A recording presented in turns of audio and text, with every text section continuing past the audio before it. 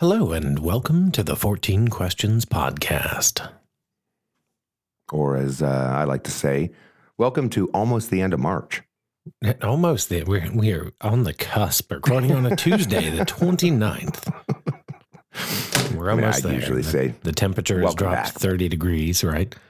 And this is wild. I was watching the weather guy on one of them things, the news. And that jet stream, I mean, it goes from like Antarctica, like the top of, wherever, all the way to the bottom of at least this continent. It's just ridiculous. It's pretty wild. Yeah, just like every 48 hours, you either get, somewhere close to the top or somewhere close to the bottom. That's fantastic. Yeah, I'm inclined to agree. And I thought we'd finally gotten into spring proper, a week and a half ago. I was like, it's 85 degrees. It's beautiful out. And now we're sitting almost in the 30s and dropping still. So I mean, it's for those exciting. For the other listeners around the globe and in this country, right? You're going to be like, oh, what are these guys, what are they complaining about? And I understand it's snowy in places and you're waiting. You're like, we're a month or so off of whatever spring and beautiful weather. The thing here is where we live, it's like, guess what? You get spring and almost summer. And then literally 40 hours later, it's like, no, we made a mistake. Winter. Oh, yeah. In North Carolina, we get all four seasons within the span of 4 days. Yeah. At certain times of the year. It's just lovely. It's crazy. You don't know how to dress. You get up in the morning and you're like, I guess I'm wearing a beanie and a sweater and a jacket and long pants. And then by midday, you really want to be in shorts and a t-shirt.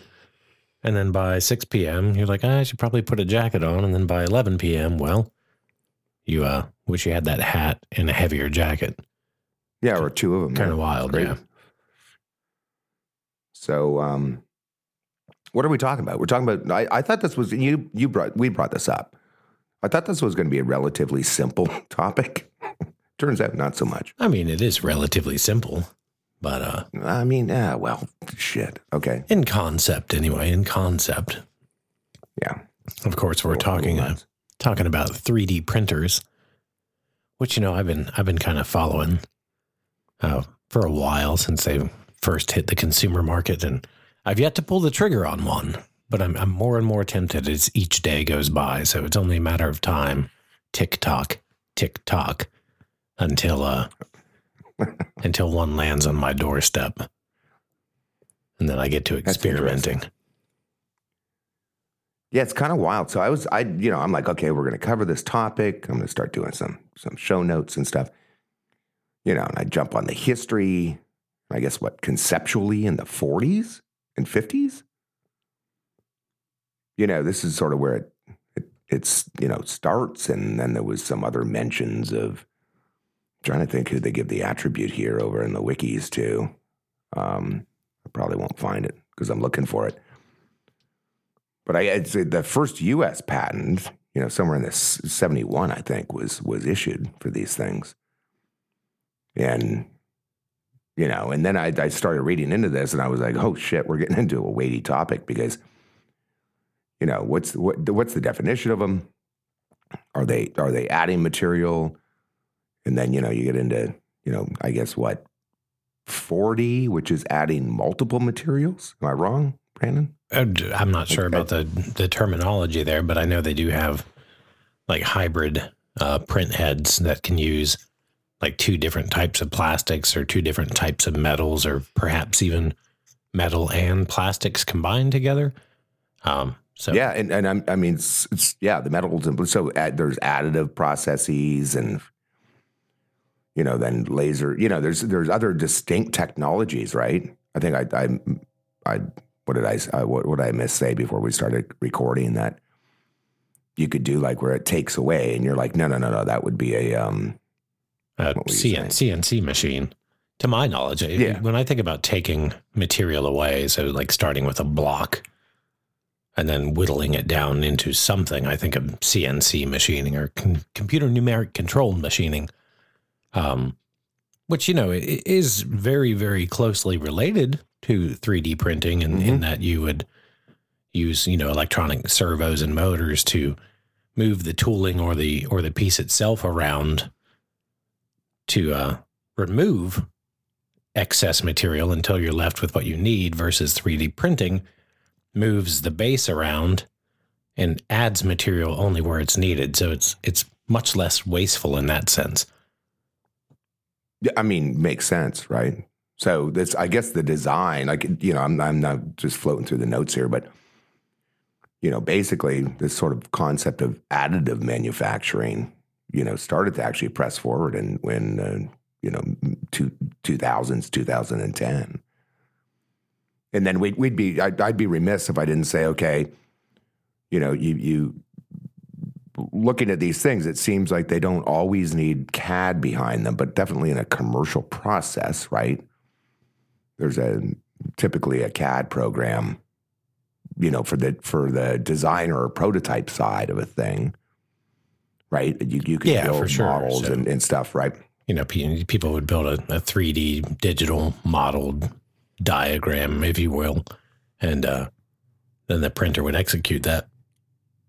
But there are, I've seen cheap like 3D printing pens for like children or people just to experiment with, which is basically just the print head in like a jumbo marker type form. So you can just, it's almost like an evolved hot glue gun, if that makes sense. Okay. So, the filament goes into the back end and it comes out the front end, and wherever you put it, that's where you add material. And so it's very, crude in the sense of what you can create, but also very freehand in its use. Right. And for folks, when I'm talking the modeling side of things, I mentioned CAD, that's computer aided design. And I'm sure, we're either you've used CAD and you didn't realize it because you're on your smartphone and you did a thing and it, made something come out of a picture or whatever. But if you've ever seen like the high end CAD programs, they're phenomenally sophisticated from an engineering standpoint or a design or, building buildings or stuff. So, yeah, having that can run a thing is, and then I guess that the cool thing on my mind is that, well, wow, how do we build this thing? And you could actually have a machine that with, multi things, whether or not that's two different types of resin or colored plastic or whatever you need, is pretty phenomenal. Yeah, I think there's, without being too hyperbolic, limitless potential in 3D printing and in the realms of things like rapid prototyping, manufacturing in general, and in creative just expression. Absolutely. And I don't know. I mean, if you get into some of the, I don't know, the applications in my brain, the applications have always sort of, I work in the medical field and I've had comments made, orthopods who do things, and I actually was getting a finger fixed once, and he was frustrated because they didn't have, there's a little, what are those things? Butterfly splints, Yeah. So they fold them down, get your finger in a position, yada, yada, yada. And he didn't have the right size. And it was like, oh, that's going to bother you. Can't believe they don't have it.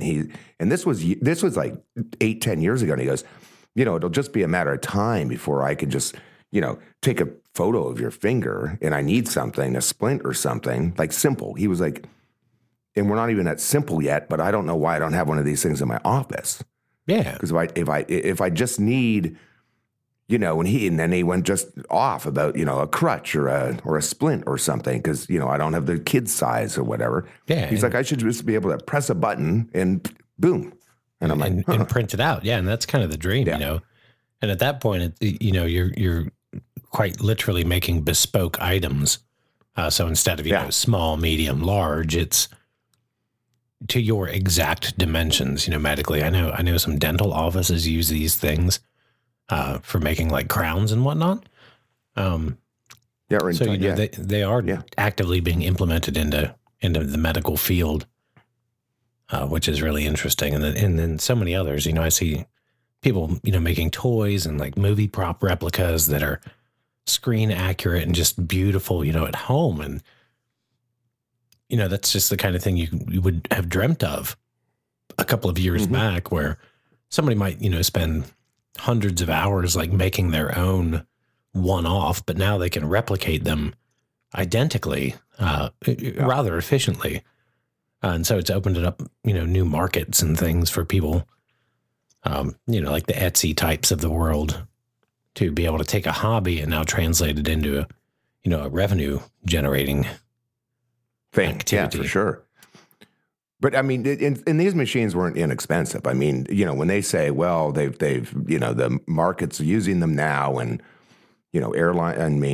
basically airline manufacturing, or medical, and you can get some of these machines for $300 or $600, which it's actually inexpensive when you think about it. $300,000 or $690,000 for some of the stuff that builds. Yeah, depending on its application. Level. If we're talking large scale manufacturing, then $600,000 to $900,000 for a machine is, well, drop in the bucket, as it were. But it was kind of cool. I mean, I think I want to mention this before we go to break and come back and talk about like just regular application and regular folks. I came across this article today in CNET. And so I came across it today, but this was yesterday, March 28th, 2022. We're recording on a Tuesday this week. So by Stephen Sankland. And that's this bird that they were able to save. So there was an Indian hornbill named Crescent that had cancer in its bill. You came across this too, didn't you? At some point in time? I don't know if I've seen this specific one, but I do remember reading about them 3D printing spare parts for a bird. Yeah, well, it's, first of all, the bird's beautiful. There's a few pictures and it's like, oh my God, this is kind of scary what they're doing. But basically they had this bird and he had cancer. And I guess once these birds get this, and he's a rare bird, they're not on the endangered, but they're like right up there for, being close to it. And very few of them would survive because, they'd try to remove it and keep the beak working or whatever. And it just, and we have yet to see if this, will work long term. But basically, I guess it's Formlabs and University of South Florida medical team built a replacement for Crescent. And so they were able to go in and figure out like how much of the beak they needed to remove and how to keep it, and they had it, obviously I'm sure they're taking pictures and all sorts of other things to like, model a prosthetic back. Yeah. And then figure out how to do the surgery and get it, it's revolutionary to think that, somebody was sitting around and like, okay, let's do a beak. Maybe I don't know. In this article, it didn't cover whether or not they own the printer, or maybe they do, or, who knows what they do with it. But it's like one of these nice feel-good articles that you're like, wow, this is kind of cool, Yeah, no, it's, again, the technology, I think we've only just begun to scratch the surface as far as applications are concerned, because it is still kind of a breakout technology that is used in some niche spots in industry and whatnot. And of course, the hobbyists at home, but I still don't feel like it's been mass adopted yet. And so, yeah, I think there's further innovation to come when it comes to 3D And then I came across some other articles about, some of the amputees and some of the people, prosthetic stuff where they can, again, going to your thing, it's not small, medium, or large, or this or that. It's like, somebody gets involved in their treatment and they're like, well, we can do a thing. And, and they can actually prototype and model towards something that becomes vastly superior. Yeah. So yeah, on that side of things, it's yeah, and not to mention just the turnaround on production, versus paying somebody to sculpt a thing and then to cast it and then, mold the cast and or you get what I'm saying, and then end up having a final product. Someone can build this thing digitally and then set the machine to work tirelessly. Yeah, for sure. So the turnaround just from concept to reality is much, much quicker as well.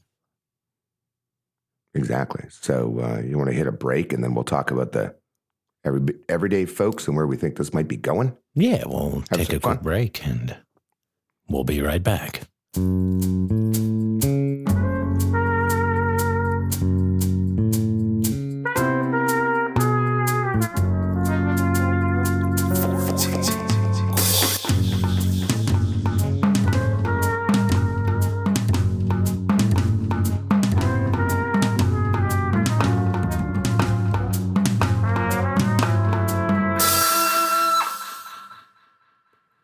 Well, we are back from break. Welcome back to the 14 questions. Feels like it's a Monday. Words aren't coming out of the mouth too easy. It's just it's a Monday by proxy, so it's okay. Yeah.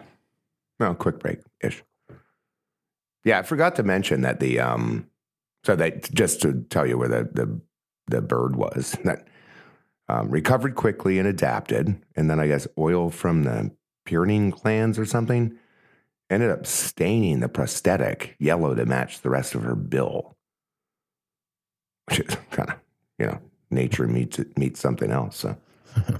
Yeah, it's a fortunate coincidence, if nothing else. Yeah, I mean, it's wild. And they're classified vulnerable. So they're not under the conservation of nature's red list of threatened species. So, but yeah, we'll have to follow up on that. See how Crescent does in the future. That'll be interesting. Yeah, for sure. Yeah, we don't want to get too weighty. We could get into the $3.2 billion by whatever and medical printing market and stuff like that. But let's talk about the fun stuff. Talk about the fun stuff. Not that that's not fun. All kinds of things. I picture a future where we all have one of these things, and like the trip to the store for just silly things. Like I got home and I'm missing my valve stem covers on my car because somebody stole them and they fell off, and I can just fire up the printer and go, here we are. Or, the kitchen sink needs a fitting, to join some PVC or like a threaded piece. And you go, I'm just going to print that. Like, no more trip to Lowe's for that bullshit. And let's be honest, any trip to the hardware store is 2 trips. Mm-hmm. So stuff like that, I think it's fascinating, really, because you just set these things to work and come back later, and there's a thing that wasn't there before, and I've seen people print like crescent wrenches, right? And I saw a prototype several years back, and the cool thing is, because it's printed layer by layer and built up, it's just functional. There's no assembly. All the pieces are separate, but already together and functional. So you just set the thing to work and then come back and there's a functional wrench, which I just thought was fascinating in my head to go, you don't have to mill out these pieces or have the separate tooling for each piece and then assemble them and weld whatever has to, I don't know exactly what goes into manufacturing that, but to just hit print. And then now I have a functional wrench that I needed. With mechanical moving parts and stuff. It was really, really, really, really cool. Well, okay. So, but let's be practical for folks. So if you Google a thing, we're looking at what? $999, $1,000 for, one, and then, 10,000, 3,000, 300. Here we go. Just to give basic price ranges of things. Yeah, it just depends on what you want. What price range were you in? Yeah. What were you thinking? It's, again, new technology and while you can get in entry level, it really depends on how big of a thing do you want to make, right? And what resolution do you want? And also what materials do you want? So for me, I'm thinking to have something good to start out in, and with room to grow, I'm thinking in the 2,500 range, maybe. It's kind of where my head's at. I'm going, maybe I'll find that mythical unicorn of a device that fits those parameters, but doesn't limit me too greatly where I go, man, I really should have spent some more coin. I mean, fair enough, right? So this is where my head went. I'm like, well, these seem kind of expensive, but some of them, this year, some of them got some good reviews with like PC Magazine, and they're not extraordinary. I mean, it's not extraordinary to spend, nearly $800 on a thing. I mean, we were doing that for, color printers just to, Yeah, I was going to say, well, right? I paid that much or more for, just a printer. So. And, they promised pictures on the wall and this and that, the other, whatever. But my head goes to, because I had to recently buy a phone case for my wife. Yeah. And they're like 60 or $90 for a piece of fucking plastic for the phone. Yeah. If you buy a branded phone case, you can get generic ones for $15 or whatnot, but you get or you could just come home and print 5 of them. Yeah, and sell them, right? Well, that's where my head went. So, every year there's always a story, we ran out of this toy or trinket or whatever's selling. And, we live in America and everybody has to have one. And I'm like, it's not going to be too long until it's like, Joe down the street, he got a thing. What do you mean? What do you get? Whatever ticked me on when we've covered this kind of silly stuff. Or, you break some very ornate thing and, some family's house and you're like, okay, well, got a picture of it from last year's, holiday season. I'll just make one and replace it. Like, that's where my, Conjure out of thin air. And, we're already there, like, to some degree. You think so? We have all these secondary markets where people are designing, like, toys and designing, like, little statues and pieces of art or even jewelry and whatnot. And the secondary markets are simply for the CAD files to print your own. Right. So here's the thing. So I have an affinity, obviously, if anybody's listened to our podcast in depth, art background and affinity for stuff we've covered, copyright and all sorts of things, whether or not that's within industry or within artists. And I actually ran into a girl like years ago who bought one of these things, and she was making these pen holders for these journals that she handcrafted, and it was like, I'm like, what is that? She's like, I make them with my 3D printer. And she was an early artist type. Yeah. And she wanted a pen holder that went on these like beautiful, like they were like moleskin journals, but that she had fashioned together with glue and stuff. Made her own paper. Okay. And, had the different types of people want to use different tools. So she had these variations of these pen holders and she was making these, which is brilliant. And I love meeting people like that. Yeah, no. And again, these small creators or small manufacturers, she would never have been able to do that. No. On kind of a boutique bespoke level, if it weren't for 3D printing, because by the time, even if you went, China, India, route, she'd have to travel back and forth and prototype again and then, pay for the tooling. And then there's going to be minimum order quantities. So she ends up with a garage full of pen holders, versus yeah, exactly. Them, right. 10 here, 5 there, 100 here, as needed. And so it really does. I think it has the potential to really open doors for people that, have these brilliant ideas, but just don't have the means or the know-how to go through typical manufacturing processes. Yeah, I mean, to your point, I mean, you said what injection molding, or I'd read, these aren't quite competing on that scale, but getting to the injection mold of your first prototype is going to cost you thousands of dollars, and you're just sort of praying it works. So there's something magical about, meeting someone like her. And this was like 8 years ago, 9 years ago. And she was like, I do these things. And, maybe she's hugely successful now when she went to injection mold because she found the thing. Or maybe she said, no, these are limited edition. It's kind of cool. Yeah, it just depends on how large you need to scale. Yeah. And again, too, But the beauty of 3D printing versus, if she were injection molding one, she may have just a surplus of them. But if she wants to tweak the design, there's no retooling process. There's no re-prototyping process. It's simply change it, print it, take a look at it, and go, yep, that's perfect. Or, well, no, you know what? I want to adjust this ever so slightly. And normally you would have to build new tooling, build new molds. Nah, just make a tweak, print it out, and go, that's perfect. And so. Or hand whittle a thing. I mean, there's that too, right? I mean, that's sort of where we were before this technology. You'd whittle a thing or, mold a thing together by hand, like you're making a model, and then sculpt it out, cast it, and and go from there. Yeah, much more time consuming and much more draining on resources. But I want to get back to the nefarious shit, right? So, how bad do you think this is going to go? In what sense? Like, is it like there's going to be black markets upon,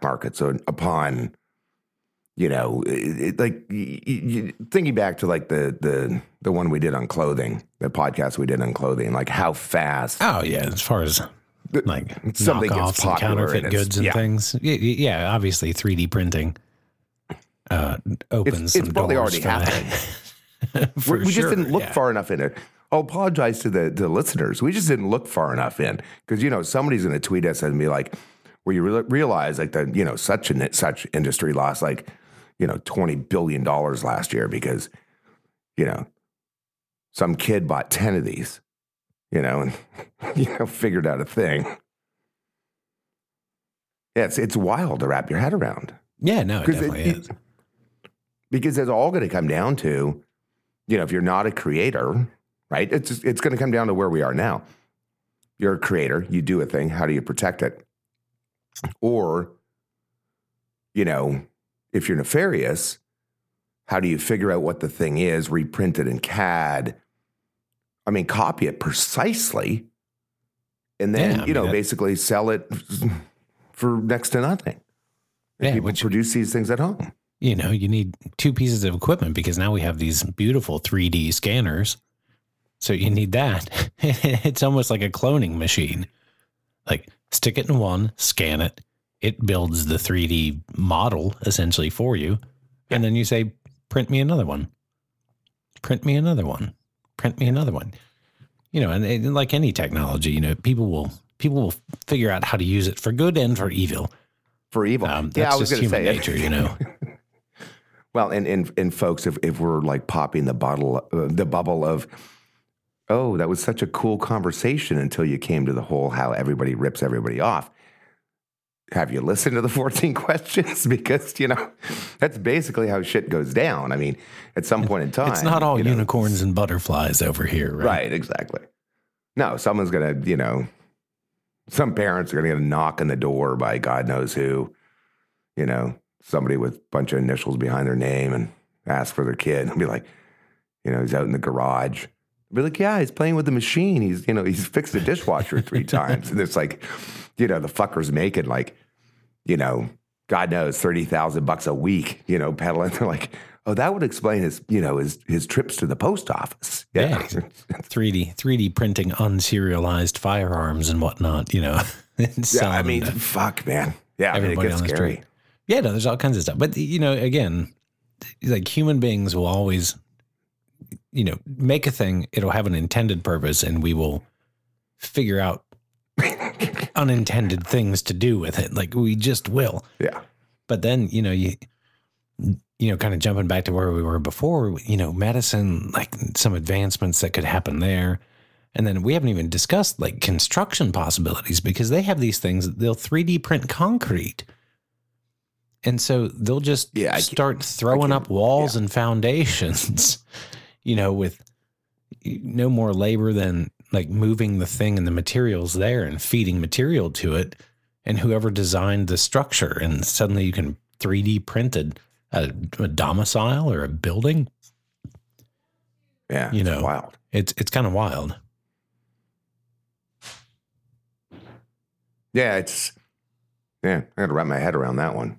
Like, would it be, I guess it's sort of like if you have the raw materials right, near a thing, or some of these companies that have opened up where per hour they have all the materials. You just go rent time, or they've got their different agreements, and you show up at whatever building, schedule your time.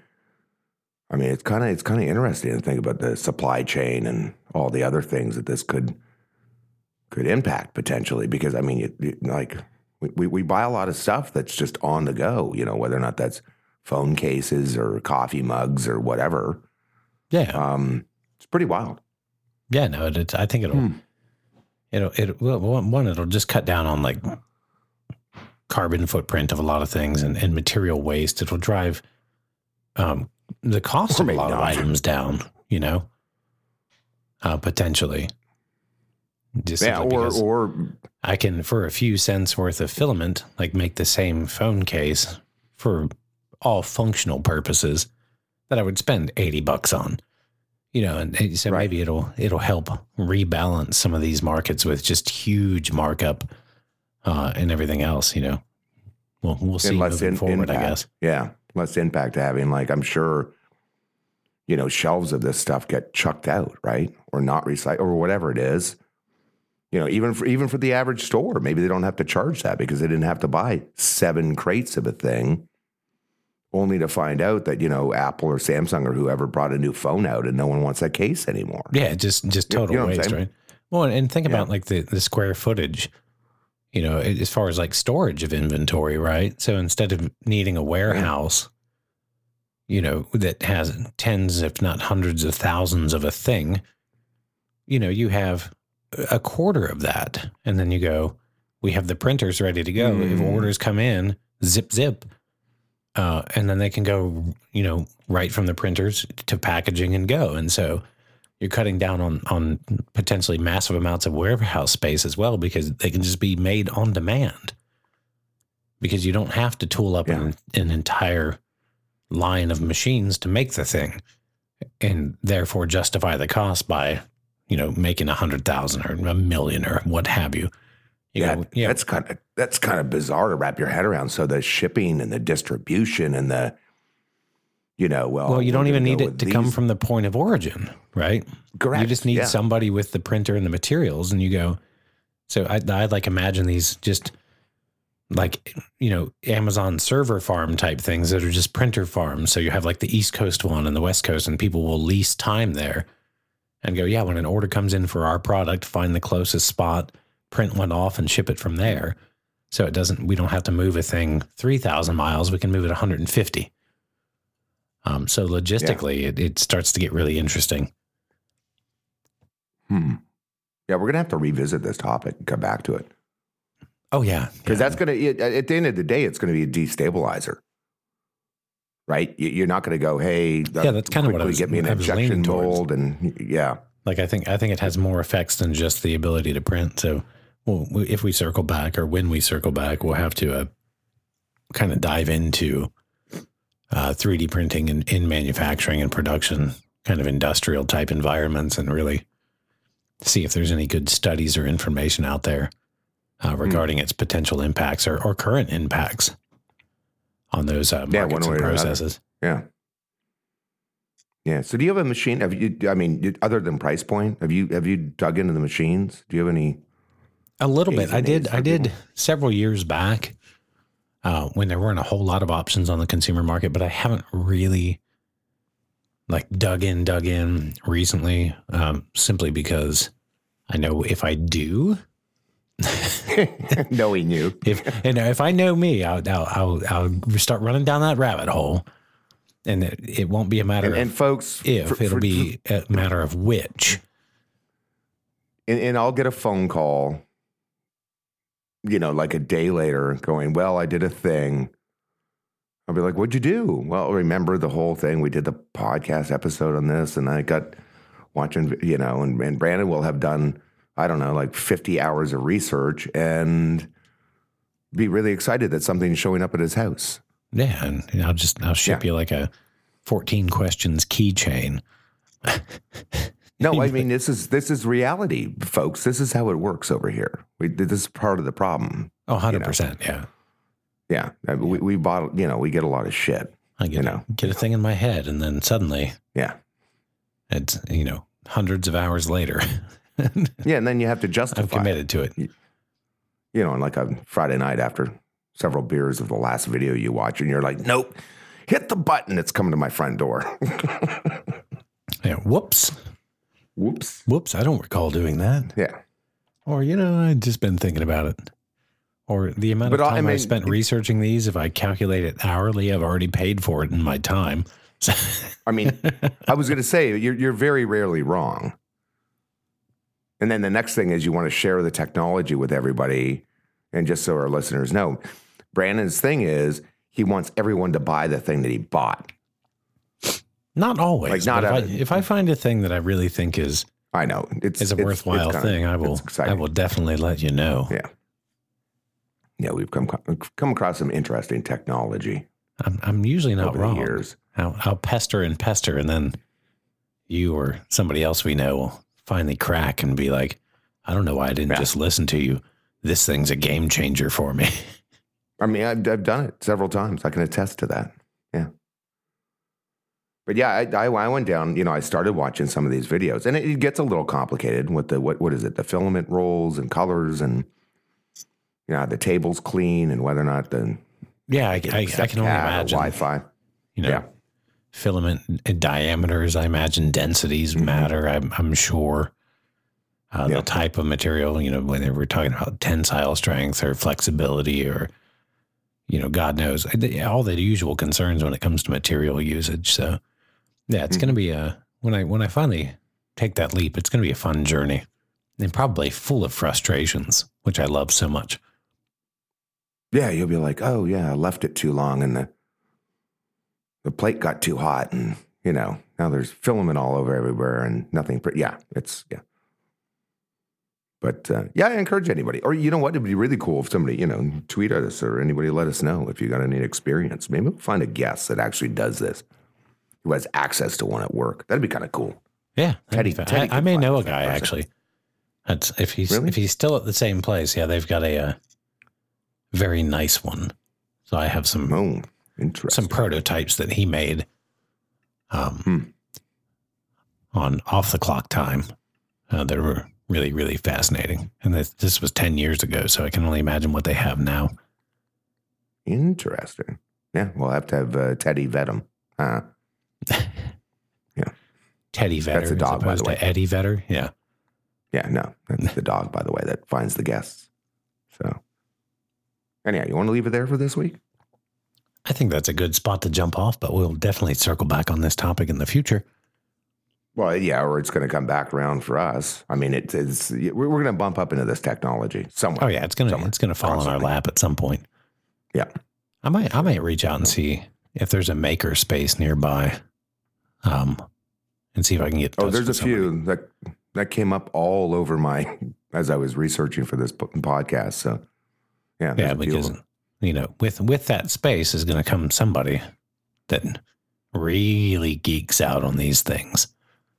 Yeah, it's wild. Yeah, we'll do it. All right. Well, I guess, coming up in our 14 questions favorite holiday. Which one's that? Let everybody. Fools, man. April Fools. I know. I pity all of them. I know. Maybe we'll have a story or two. We'll see what happens. All right, folks. Be forewarned that April Fools is around the corner. So, Yes, it is. Don't get caught with your guard down. All right. Well, till next time. Until next time.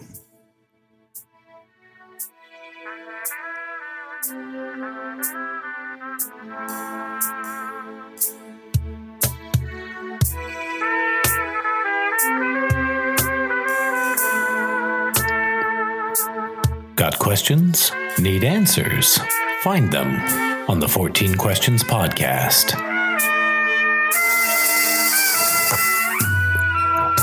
Welcome to our podcast, where we, along with our frequent guests, will be answering your questions regarding a wide variety of topics, including current events, lifestyle, politics, and of course, popular culture.